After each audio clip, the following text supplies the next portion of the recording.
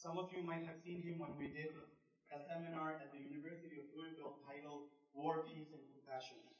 I had invited him for that, and he was gracious enough to accept the invitation for being here with us today. انتوا تكونوا في الكرسي الوسط، انا جنبكم. انا هنا.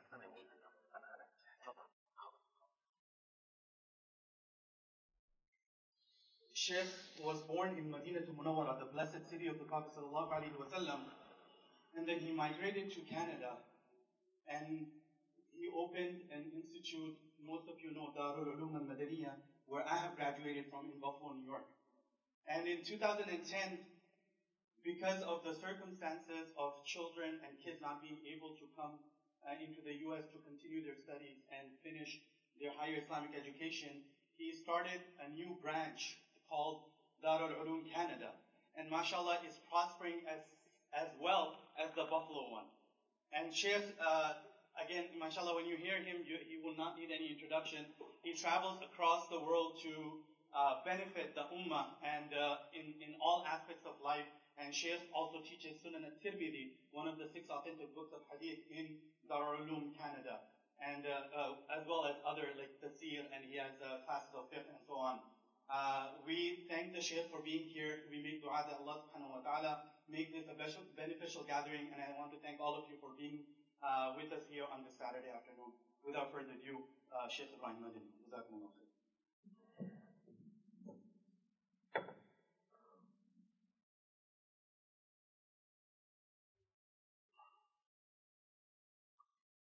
السلام عليكم ورحمة الله وبركاته. شيخ لو تيجي جنب هنا يكون أسهل لي أنا.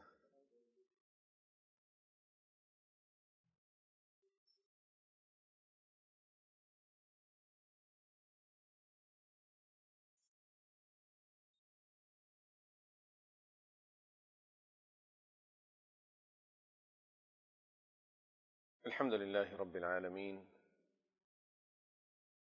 والصلاة والسلام على أشرف الأنبياء والمرسلين، سيدنا وحبيبنا ونبينا محمد وعلى آله وأصحابه وأزواجه ومن تبعهم بإحسان إلى يوم الدين. أما بعد، فأعوذ بالله من الشيطان الرجيم. والذين يقولون ربنا هب لنا من أزواجنا وذرياتنا قرة أعين واجعلنا للمتقين إماما أولئك يجزون الغرفة بما صبروا ويلقون فيها تحية وسلاما خالدين فيها حسنت مستقرا ومقاما. وقال الله جل وعلا: إن الله وملائكته يصلون على النبي يا أيها الذين آمنوا صلوا عليه وسلموا تسليما.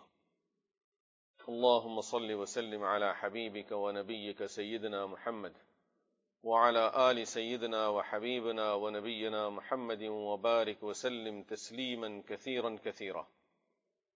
جزى الله عنا سيدنا محمدا صلى الله عليه وسلم بما هو أهله. اللهم آته الوسيلة والفضيلة وابعثه مقاما محمودا الذي وعدته واجزه عنا ما هو أهله واجزه أفضل ما جازيت نبيا عن قومه ورسولا عن أمته. وصل على جميع إخوانه من النبيين والصالحين يا أرحم الراحمين. أما بعد.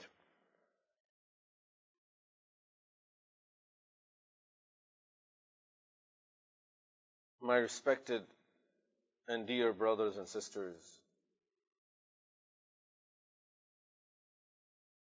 my purpose of sitting over here this time is not to give a lecture, is not to educate you of something that you may not already be aware of. It is only to share some words with my brothers and sisters as reminders for all of us. As Allah subhanahu wa ta'ala says, فَذَكِّرْ فَإِنَّ الذِّكْرَى تَنْفَعُ الْمُؤْمِنِينَ. Remind, for reminder helps the people of Iman. And then It just opened up avenues for us to sit together, discuss something about our deen in the light of the teachings of Quran and the Sunnah of Rasulullah sallallahu alaihi wasallam. I see a beautiful gathering here. A lot of my young friends are here. And I like to stay to my level. And therefore, I would be mostly talking to my young brothers and sisters than talking to adults. It's not because you don't understand me, as many of the youth think that, they don't understand. And as adults, we think they don't listen. It's a barrier. But inshallah, we will try to discuss on breaking the barriers and just being open to each other and to every person that we talk to.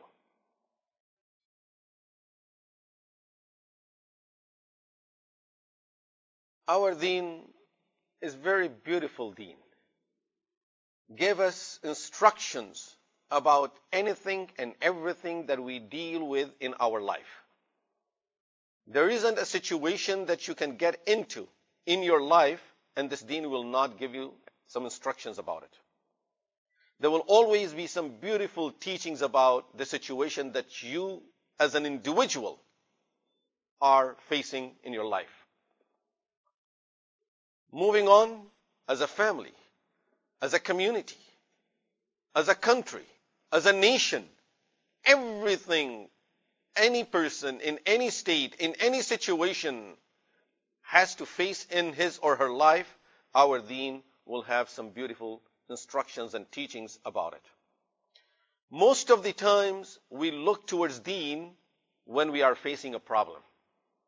For sure, deen welcomes us again, doesn't close the door that you didn't come to me when you were enjoying yourself and now you come to me at the time of difficulty. Yet our deen will present us with some beautiful instructions and solutions to all the problems or difficulties we may be facing.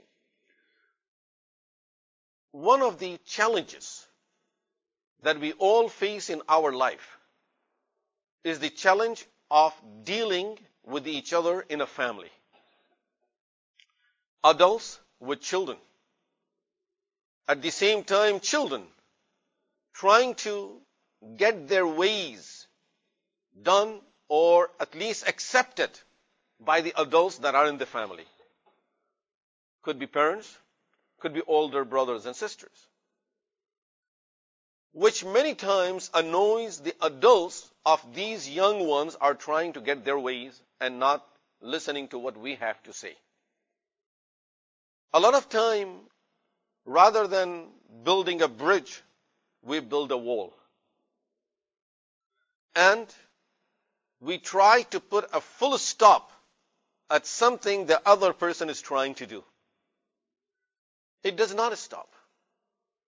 Remember, one of our ingredients in our body that Quran also speaks about is water.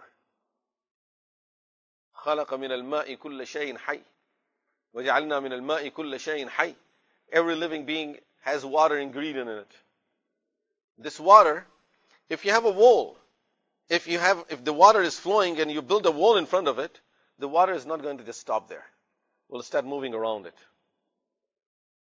It will just find a way, or at least try to find a way. It will build up. If you make it build up and stand there for a long time, it will be stagnant water that you can never use. So if you stop it, it's useless. It keeps on moving. You have to let it move for some time before it is usable and before you can refine it and make sure that it is something that we can benefit from. This is in our ingredient. We are same way. You stop the person, that's it. It's going to be rotten. It's going to smell bad. It's going to do a lot of wrong things that will make all of us smell bad. You have to let us move. Every person has to understand, don't try to stop people. Always find the avenues for them to move. They may be trying to move in a wrong direction. Just show them the right direction to move. But don't stop them. Children in their infancy, when they don't speak, when they don't walk, parents are playing with their children and they keep on talking to them. You want them to speak. You want them to talk. Come on, talk. Come on, say something. Come on, sweetie, say something. As the child grows up and now starts talking and starts walking, you say, shut up and sit down. You were looking for him to walk. You were looking for him to talk. When he started talking, you said, no, don't talk. Sit down. As he walks, sit down. When you talk, no, don't talk.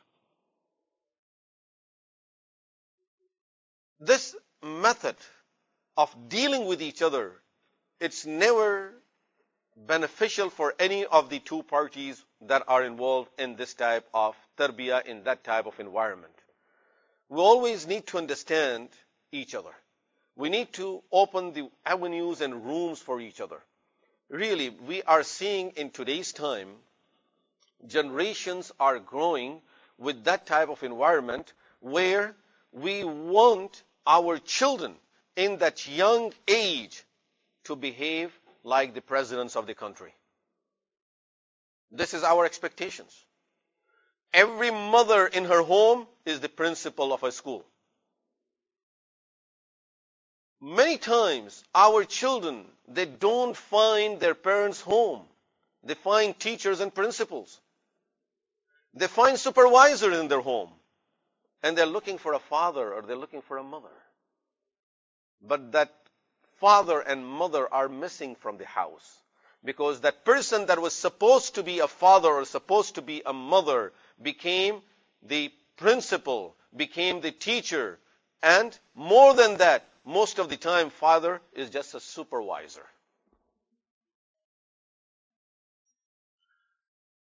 Let alone taking our professions back home. And I mean this, we need to pay attention to it. Try to look into your life. Maybe at this time when you hear me, you say, it's just a talk. It's just a lecture. I told you from the beginning, I'm not in the mood of giving any lecture. You woke me up early in the morning, I was traveling the whole night. So I'm going to just talk to you frankly, some things that I think hopefully inshallah can benefit our young generation here. Whatever our profession is, we need to learn one thing. In today's society, they make us be what our profession is. If you are a teacher in a school, anytime you are asked, well, who are you? I'm a teacher. Although the person didn't even ask you, what are you? But even who are you? I'm a teacher. Who are you? I'm a doctor. What's our time limit? I better ask now rather than later. Nini, what time is Salah, Sheikh? 2. And what's the program like? Today's. I need to make sure, Yeah. Okay, inshallah.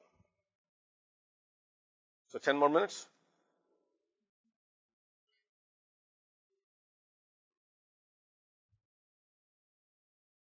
Kids, there was a scholar who used to give a talk.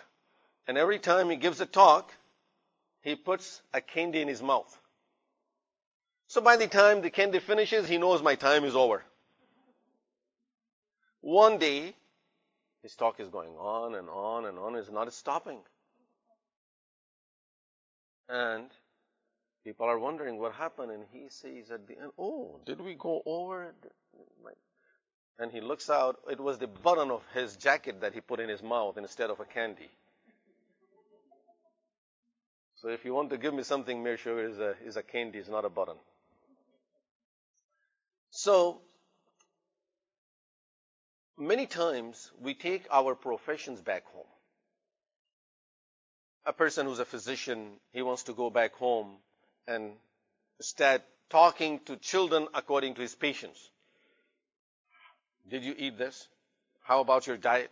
Make sure you don't eat this. Oh, these are the harms, and gives you the whole list, read the whole list of harmful things in this candy.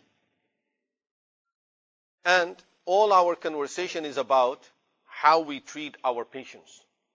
A person who's a police officer, and this is something, if you know some Muslim police officers and you counsel them, because as imams you have to counsel people also, and you will see one of the people who have major problems in their lives are those who hold a profession where they can be boss somewhere. So this becomes their nature. They become very bossy. So now the person who's a police officer and on the road, everyone respects him. He's behind someone, and the people what happens if there's a police car behind you? You move over. Now you go home and you tell your wife, pull over. He says, what you mean? Get out of here. It doesn't work in the house. Okay? So it's a fact. Don't take your professions home. Leave them at your workplace. When you're in the house, when you are asked, who are you? You are not a doctor. You are not a lawyer. You are not a police officer. You are not a council member. You are not a director. You are not even imam or sheikh in your home. Your wife doesn't accept you as a sheikh. That was the lie. If you convince her, I'll say everyone is a sheikh, mashallah. But it doesn't go home. These things don't go back home with us. So when you are home, who are you? I'm the father. I'm the husband. I'm the mother, and I'm the wife. I'm not what my profession is. Stop your profession at your work, at the place of your work. Don't bring it out of there. Don't deal with your neighbors, with your friends, and worse than that, with your family members according to your profession. It's really has been seen and noticed to be one of the most destructive things in a family system when every person in the family is taking his profession into the house. Children grow up. The parents came from back home. They worked very, very hard to get their children higher education. One of the children is a lawyer. Another child is a doctor. They come home, when they talk to their parents, they look at their parents, what do you know? I'm a lawyer. And they want to talk to their parents as if they are talking to their clients. They are taking their profession back home, not realizing that there was a boundary there.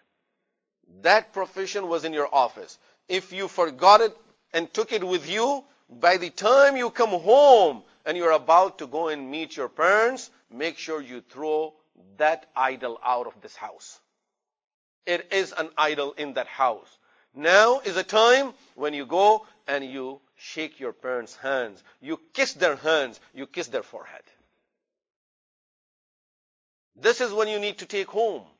Every time, children, listen to me. Every time you go home, first thing you say salam to your parents. Look for where they are. Say salam to them. Kiss your mother's hand. Kiss your mother's forehead. Kiss your father's forehead. Make it a habit. These are certain habits that are out of our tradition now. Especially, I know the Indo-Pak tradition. Arabs, alhamdulillah, are still holding to certain level of that tradition. But other traditions, many of them, they totally have neglected these type of methods of treating family members, of being close to each other, of showing love. You may carry it, and you are full. Your heart, your mind is full of love. But you never say it. You never say that word. You never say to your children, I love you, son. You never say to your daughter, I love you, my sweet. No. That is a word I can't use, I'm a father, you have to, okay, and I'm a police officer too.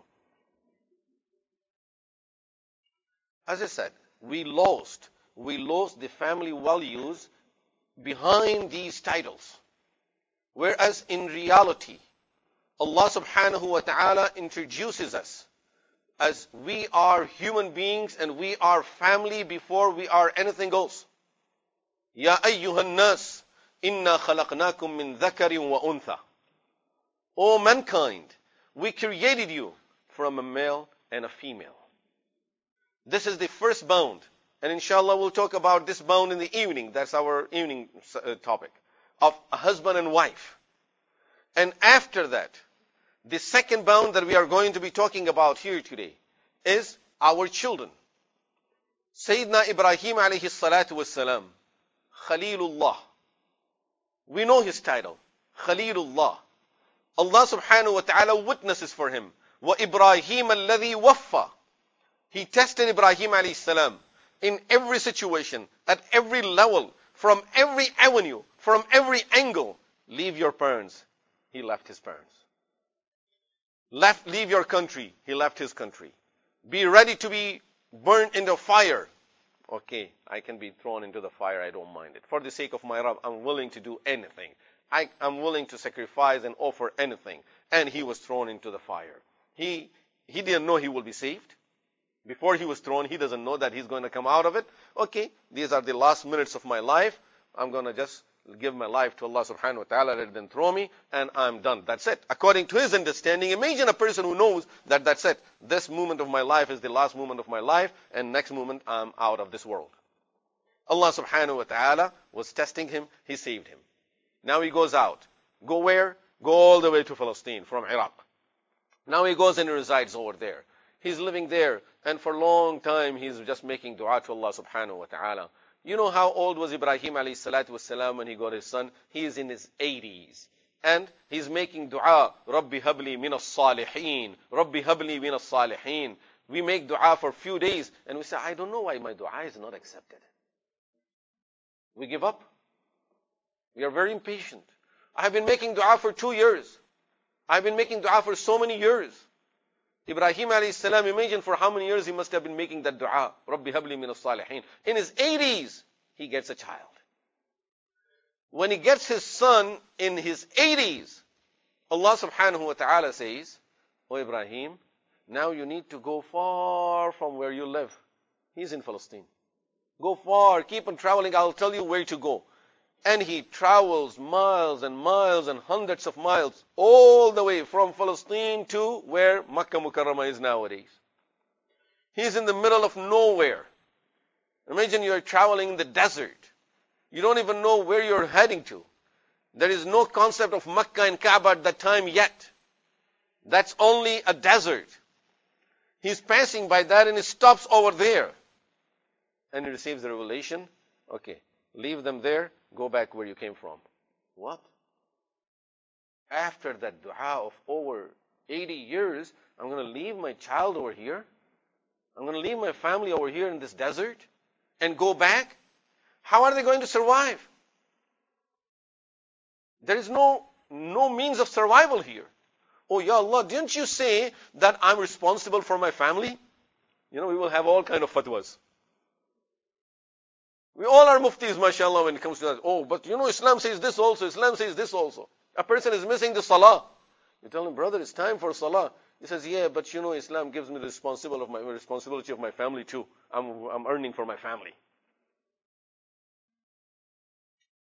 We find our fatwas. We find things to go around things. Ibrahim alayhi salam didn't ask a single question. Didn't ask a single question. He left them there. And he goes away. The remaining part of the story, we may have to discuss it at the second topic. So I'll skip that part. Now Ibrahim alayhi salam, after some years, he's told to go back. Go, visit your family. Your child is grown up now. فَلَمَّا بَلَغَ مَعَهُ السَّعِي. He is older now that he can run with you. You can play with him. Go back home and see your child. Okay, he goes to see his child, and in between he went and visited them, as the books of histories will tell us. So Ibrahim alayhi salatu wasalam, now when he's there, as some of the Mufassirin say, somewhere around the age of 7, 8, Ismail alayhi salatu wasalam is around that age, and Ibrahim alayhi salam goes there, بَلَغَ مَعْهُ السَّعِي, his son is running with him, playing with him. Allah subhanahu wa ta'ala says to Ibrahim alayhi salatu wasalam that now slaughter your son. Just think about it. Slaughter your son. Ya Allah, I thought you accepted my dua for giving me a son.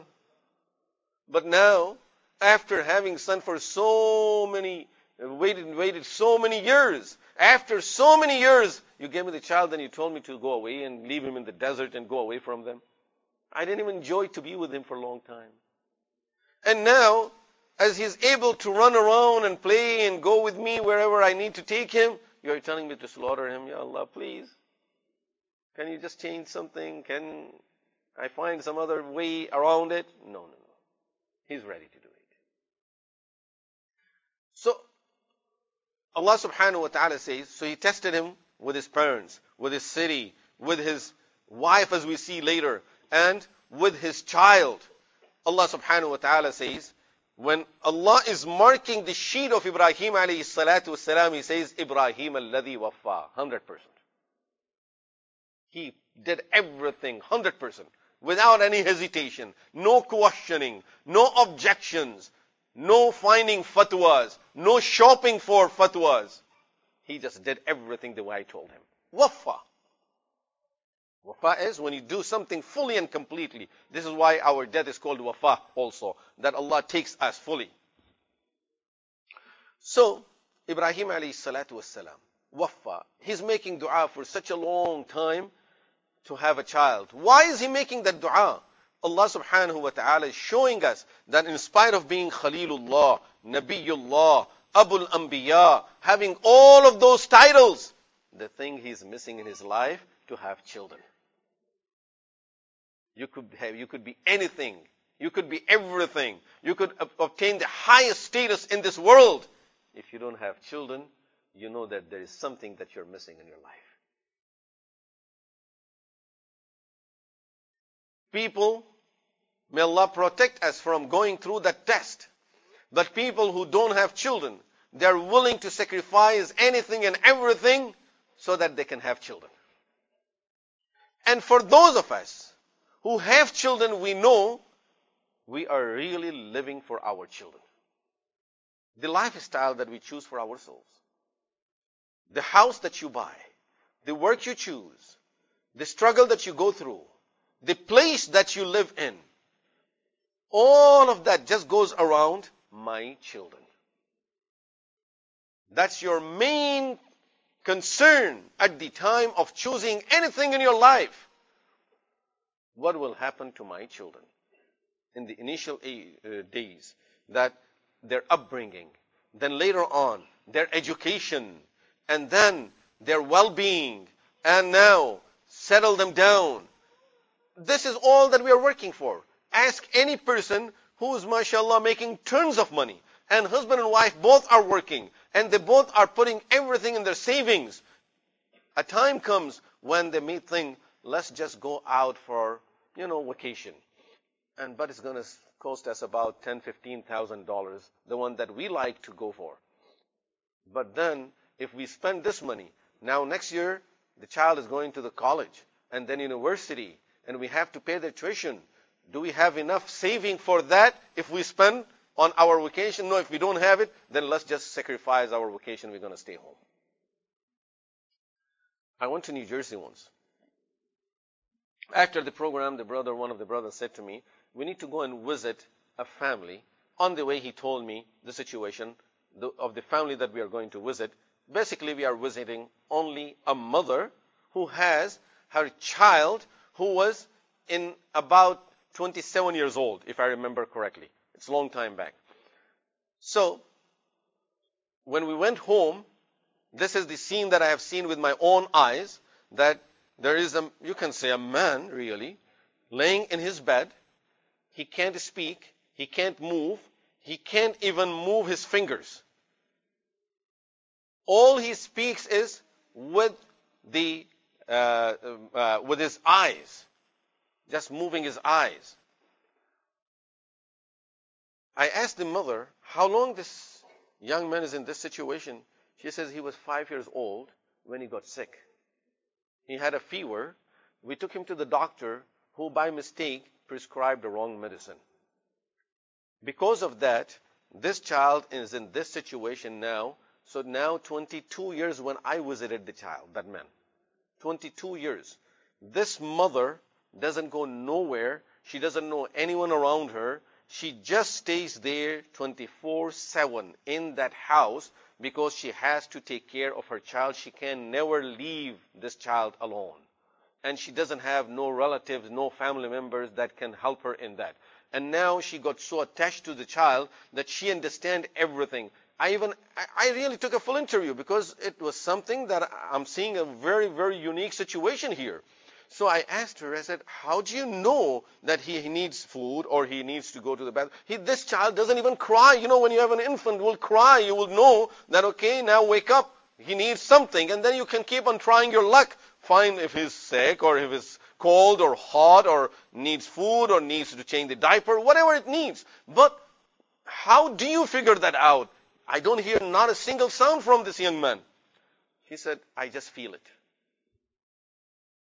I just feel it. When he gets hungry, I just feel that he must be hungry. When he needs to use the bathroom in his bed, I just feel that he needs to use the bathroom. To move a 27-year-old man. It's a man. 27-year-old man, to move him around, to clean him, to wash him, to give him to shower, just in his bed, everything doing in his bed is not an easy thing. Believe me, it's not an easy thing. Just carrying the children after some years, mother say, you know, I have started having pain in my shoulders. Because you were heavy when you were young. And here this mother, at the age of 27, and she is moving him around. She's taking care of everything in his life. Why is she doing it? That rahmah that Allah have placed in our mother's heart for us. No one can understand that rahmah. It's a fact. No one can understand that rahmah. Generally, we understand the rahmah of our parents only when we become parents. And at that time, it's sometime too late to realize what our mothers did for us. This is why, my young friends, you know, at this time you may think, yeah, but you know, sometimes mom says this to me, sometimes doesn't allow me to do this, sometimes dad, you know, doesn't want us to get what we want. It's all out of their love. No one loves you more than your parents. And this is why, even one word that you say, you talk back to your parents, it hurts them. It hurts them because they love you so much. They can't expect that from you. They want beautiful children that always listen to their parents, that can appreciate what their parents are doing for us. You know, I want my young children, my young brothers and sisters to realize this. And in fact, even for us who are grown up and we have our parents, I want to make sure that we understand and we remember and we don't forget these realities. Because sometimes realities are forgotten. No one will clean your nose with his fingers. Your mother was trying to reach in and clean your finger in your nose. And clean your diapers. It's a fact. Don't forget it. They do all of that. When they see, before having children, you see young girls, mashallah. You know, before having children, you see even a child who's standing about 2 miles away from you with nose coming out. You know, oh, yeah, gross. And after having our own children, it's dripping from the nose and kissing the mouth also at the same time. You go and kiss your child. Before you didn't want to look at the child. Someone else's child. And now, the child comes, Mom, can I kiss you? And you just look at the mouth. Okay, go ahead. It's all wet here now by the time the child is done. But still, you love your children. This is the love that Allah has placed in our hearts. Rasulullah sallallahu alayhi wasallam, once he saw, during a battle, after the battle was over, a mother who was looking for her child. She doesn't know if she could find her child alive. She is running all around looking for the child. And while Rasulullah sallallahu alayhi wasallam is sitting with Sahaba ridwanullahi alayhim ajma'een, that mother finds her child. So she runs to the child. She hugs the child, grab him up, pick him up, and she starts kissing the child. Imagine how much love the mother would show to that child who she thought may be totally missing from her life and never get him back again. So she is hugging and kissing him. Rasulullah sallallahu alayhi wasallam said to Sahaba ridwanullahi alayhim ajma'een, أَتَرَوْنَ هَذِهِ مُلْقِيَةٌ إِبْنَهَا فِي النَّارِ? Do you think this mother would ever throw her child into the fire? He said, no, Ya Rasulullah, never. وَهِيَ تَقْدِرُ أَنْ لَا تَفْعَلْ. If she has any way of stopping herself from doing that, which means with her own choice, she would never do that. Rasulullah sallallahu alayhi wasallam said, Allah has more rahmah on His servants than this mother has love and mercy for her child. Imagine if we cannot understand the rahmah and the mercy and the love of our mothers, how would we understand the rahmah of Allah subhanahu wa ta'ala? How could we understand the rahmah of Allah subhanahu wa ta'ala? You know, sometimes when children ask the question, they scare me more than adults asking the question. Children's questions are more difficult to answer, because they think from a certain angle that generally as we grow up, we may not think from those angles. So once I was talking to young children, and I said, Allah loves you, and I'm talking to them about the love of Allah, and one of the young girls, about 7, 8 years old, she raises her hand. I said, yes. She says, how much Allah loves us? Oh man, I'm going to say how much? And subhanallah, then that hadith came to my mind.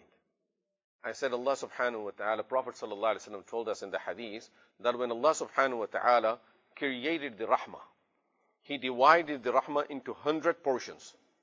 So you take one big thing and you cut it into 100 pieces. And then one piece of that, He sent it to this world to be distributed between all the creatures.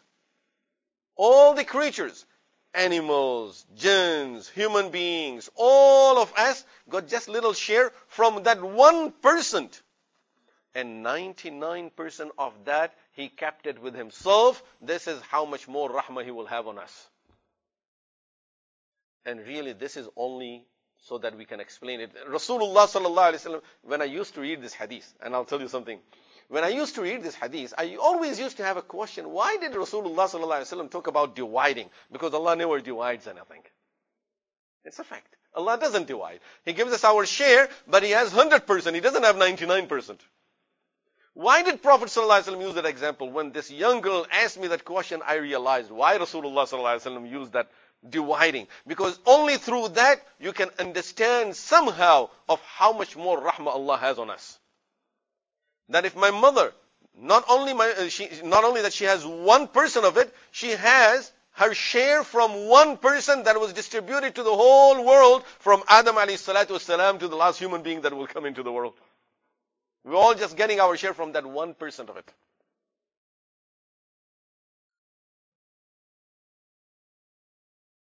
There are two parts that we are talking about. We as parents, taking care of our children. And when you're taking care of our children, we take care of our children as parents, not as principals. You know, many times when we tell our children, just sit down, don't talk, or don't run around, ask yourself a simple question. And I want, as parents, to ask ourselves a simple question. Why don't I want the child to run around? You know why? Maybe something we never thought about. It's not because running around is bad for a child's health. It's not because we think running around is a bad habit. No. Because my house worth $1 million. My house worth $1 million. Everything around the house is fragile.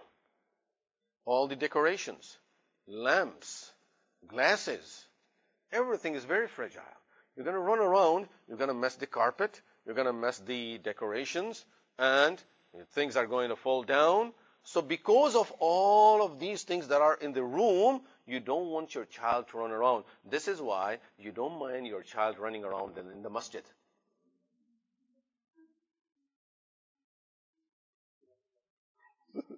I was waiting for that. This is why I stopped. See, it's a fact. It's not because we think they're developing a bad habit.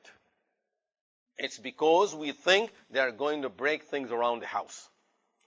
So what's worth more? Your decorations, your beauty, things that you like to have in the house, or your child? Take all of these things out of your home and let your child run around.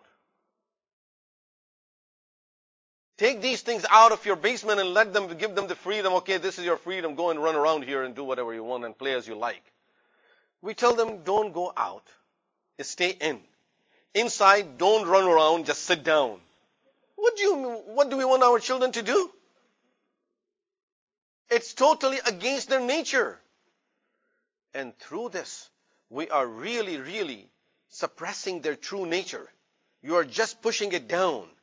In some time, this child you will see it one of the two things. Either the child becomes rebellious or becomes very quiet. That's it. Loses his, as we say, appetite. I don't feel like eating no more. When you have 10 items there and you tell the child, this has sugar and this has salt in it and this has this is too hot and this is too cold. So don't eat none of these things. Just eat this one here. Doesn't want to eat anymore. Ma'am, you go ahead and eat everything. Because you're a doctor. Eat whatever you want. But I'm not eating nothing. I just need to go. No, sweetie. Eat. Okay, what do you want to eat? Now I want to eat that bar. That whatever, chocolate. Oh, no, that's not good for your teeth. See, we are killing children's true nature of trying to help them to get something they like. They know anytime, most of the time, a child will come to you. Dad or ma'am, I want to do this. The first answer is no.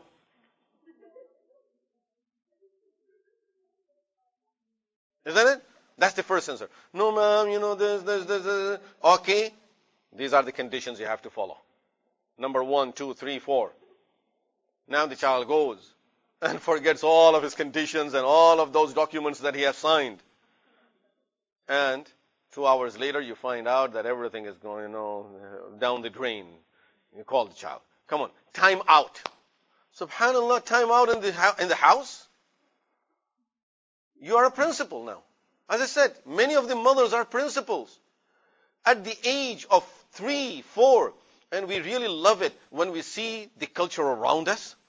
This is today's culture. Really, the culture around us is such that by the age of 3, children learn how to obey their parents. Otherwise, there is a punishment.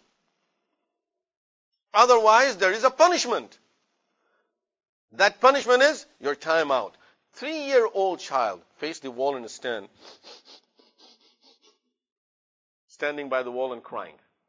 Rasulullah sallallahu alayhi wa sallam says, Muru awradakum lis-salat li-sab'in. Ask your children to pray at the age of 7. You are telling them to clean the room at the age of 3? Sharia says, excuse them from responsibilities until they are at the age of 7. We want them because we want everyone to see. It's really, you are more proud when you have guests over, when you have family members over, brothers and sisters, they come over, and you can tell your child, sit down, and the child sits down, and you feel so proud of yourself. See, my child. All of that tarbiyah you did of the last 3 years, it was for this moment of your life. I'm telling you, it is for that moment of your life when you can show everyone, my child will listen to me. But what have you done to the child? You killed the child's nature. This poor young child, be it a boy or a girl, in their hearts, they're destroyed. They're really destroyed. I'm telling you. Muru awradakum lis-salati li-sab'in. Order your children to start praying at the age of 7. Before that, Sharia doesn't even tells us to order them to pray. Playing, they are playing, you are praying, and you look at your child. Don't you see I'm praying? No. Sharia, Rasulullah sallallahu alaihi wasallam, if he was around, he will say, he doesn't have to see you praying. You go ahead and pray. If the child will come and join, mashallah, encourage the child. But if the child doesn't come and join, Allah has given him the freedom. Now, at the age of 7, you tell your child, come and pray. And The child comes. Sometimes then you tell them, okay, I'm going out. Make sure you pray Zohar. When I'm not home, you will pray Zohar. You come back home. You ask the child, did you pray Zohar? No. How come you didn't pray? Rasulullah sallallahu alaihi wasallam says, وَضْرِبُوهُمْ عَلَيْهَا لِعَشْرٍ. Give them 3 years period before they start getting trained to start doing it. At the age of 10, then if they don't listen to you, now you can start punishing them for it. Punishment will start at the age of 10. So 3 years, you say, I've been telling you I told you 100 times. 100 times? How many prayers, if you tell them for 5 times a day, 100 times really is not even some months. Rasulullah sallallahu alaihi wasallam says 3 years. Keep on telling them 3 years, pray, pray, pray, pray. And after 6 months, the child still didn't pray. No punishment yet. 2.5 more years to go. You say, I've been telling you for the last 6 months. Rasulullah sallallahu alaihi wasallam says, wait another 2.5 years. This is so that we can understand the nature of our children. Make them learn. Make them get used to things. Don't pressure them. Don't force them. And don't, as I said, in today's time, people really like to do it as we see it outside there. And I'll tell you why there is a difference. There is a difference between what Rasulullah sallallahu alaihi wasallam is teaching us and between what the local culture here is teaching us. What Rasulullah sallallahu alaihi wasallam is telling us, that at the young age, give them their freedom. Okay? Give them their freedom. And let them play. Of course, don't spoil them. This doesn't mean that let them do whatever they want and they say no and they don't listen to you and they don't want to sleep, they don't want to wake up. No. Of course, we have to teach them how to behave. They must listen. It's not about they don't listen. They must listen. But we as parents tell them the things that are doable. So, you take it easy. Let them play. Let them enjoy their freedom. Let them have their time. They're growing up. And with time, they start learning things.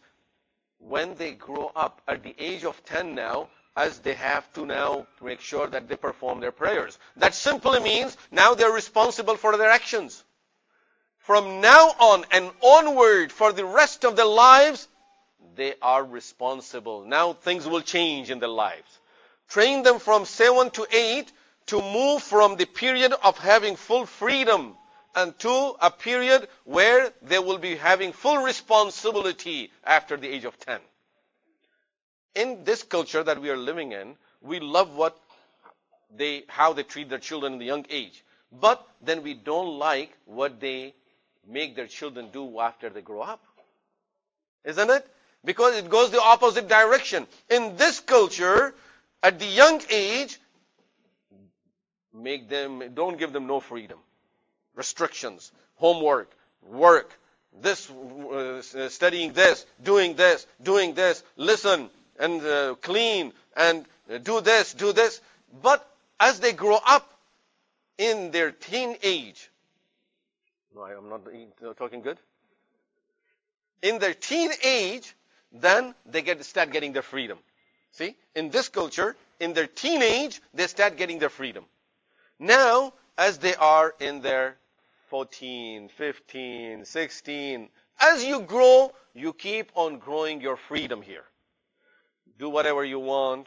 You want to have party with friends. Go ahead, do what you want to do. You want to go for outing. You want to spend your nights outside. You want to go camping. Do whatever you wish. Eat what you like. Drink what you like. Enjoy the way you like. And finally comes to an age of 18, 19, where that's it. Go on your own. You don't have to do anything anymore. Don't listen to your parents. Once a year, send us a loving card, Father's Day, Mother's Day, and that's it. This is all what you're supposed to do now for your parents. When they're old, that's fine. We will put them in the old age home. You can go and visit them there. But, see, we are going the opposite direction here. From our Sharia point of view, from our cultural, the way Deen have established our culture is just going the opposite direction. At the young age, give them the freedom so they can enjoy it. And they can play, because at this time, their freedom will not lead them to sins. At this age, even Allah says that they have no sin on them. There is no sin on them. If the child doesn't pray, there is no sin. No, doesn't fast, there is no sin. Until the age of puberty, there is no sin on them. Sharia lifted the responsibilities, so give them the freedom at that time. Now, as they start getting into the age where they can differentiate between haqq and batil, truth and falsehood, right and wrong, and this is good and this is bad, now they will start building up responsibilities. Start taking care of responsibilities. We will start loading responsibilities on them. So now, from now on until the last day of their life, they will be loaded with responsibilities. Towards their parents, towards their education, as they grow up, towards the whole family, relatives, neighbors. These are all responsibilities. They grow up further, they get married, now responsibility of a family, and you know how the circle goes after that. You want your children, you want to be settled yourself. Okay? So there was a time when we all wished, I just need to graduate, and then inshallah I'm settled. After graduating, if I just get married and find a good wife, and sometime, may Allah protect, if I just find this one, then I'm settled. And then you get settled with that too. And then you move forward. If only I get a house, then alhamdulillah, that's all I need. I don't need anything else. So you got your house that you were dreaming. Now we need children. So if we just get the children, then inshallah we are settled. So you get, Allah subhanahu wa ta'ala blesses you with children. Now if my children become obedient and they listen to us, then that's the best thing that we have got in our life. So Allah subhanahu wa ta'ala make your children obedient, and you get what you want from your children. The children are growing up. Now, if my children will get the proper education, then we are settled. And now keep on going in the circle. It will never stop. Who is this person who's going through the circle? Is the same child that we are raising right now. See, even the mic fell down. Couldn't listen, couldn't hear this heavy message. So it's the same children that at this time they are in our home, and we are trying to stop them from a lot of things, but look at the circle they have to go through. So have rahmah on them at this time. Have mercy on them at this time. Give them some time right now. And of course, as children, we have to make sure our parents are living really for us. They sacrifice everything for us. They gave up everything for us. As I said, that mother, I gave you a simple example. That mother who doesn't go nowhere. Sometimes we feel, my husband doesn't take me for outing. My husband doesn't have time for me. Imagine now this mother who is raising that man of 27 years old. Where can she go? Doesn't she have the same feeling as all the other neighbors and everyone else around her in the world that have that, if you can go out for outing, you can just have little break from this, so you can go out and enjoy yourself and have some freedom and just get rid of all of these problems in your mind and just come out of these four walls of the house. This mother, if anyone in the world will offer her to take her, she can't even go. And really this is something that is a bigger picture, but generally all parents go through the similar type of situation in our life. For example, many of us, if we didn't have our children, we may not live in this town. But you find some education for your children, maybe something that you see interesting for your children. Okay, I live around my family, so my children can go and visit their cousins, their uncles, and all of that. We have some reason where children are attached over there. So you want that place for your children. If it wasn't because of our children, we will think, I really don't need to make all of that money. As I said, sometimes we are making tons and tons of money. And you ask the person, when are you going to use it? He said, for my children. The person is not planning to use those $1 million for himself. Really, it's saving it so my children can use it sometime. This is, parents are for their children. Family, the whole extended family maybe, or maybe the community on an Eid day, some special occasion, they have planned to go for outing, beautiful environment, enjoyment. They have planned for everything, and they have made so much preparation. A child in the family gets sick, and the mother says, I'm not going nowhere. I'm not going nowhere. I'm staying with my child. Because I can't take him out, and if he's staying home, if he has to stay home, then I'm not going either. She won't say to someone else, come and take care of my children in my home. No, I'm not going nowhere. Mothers are sacrificing so much for us. You know, every day we go to the school, your mother is waiting for you. My child is going to go home, come home, and I'm going to give him this food. I'm going to prepare this for him. I'm going to sit with my child and talk to him. And we go home and we say to our mothers, give me your phone because I need to play. Your mother wasn't waiting for you to take her phone away with her from her and to just sit and with your phone and play with your phone. She was waiting for you so that she can talk to you. She can sit with you.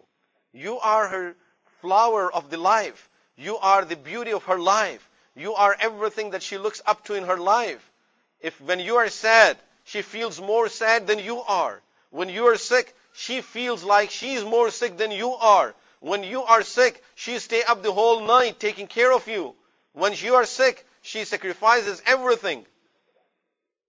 So, we need to appreciate what our mothers are doing. May Allah subhanahu wa ta'ala save our parents for us. And may Allah subhanahu wa ta'ala save our children for us. And may Allah subhanahu wa ta'ala give us those beautiful families where we can all live with love, taking care of each other's feelings.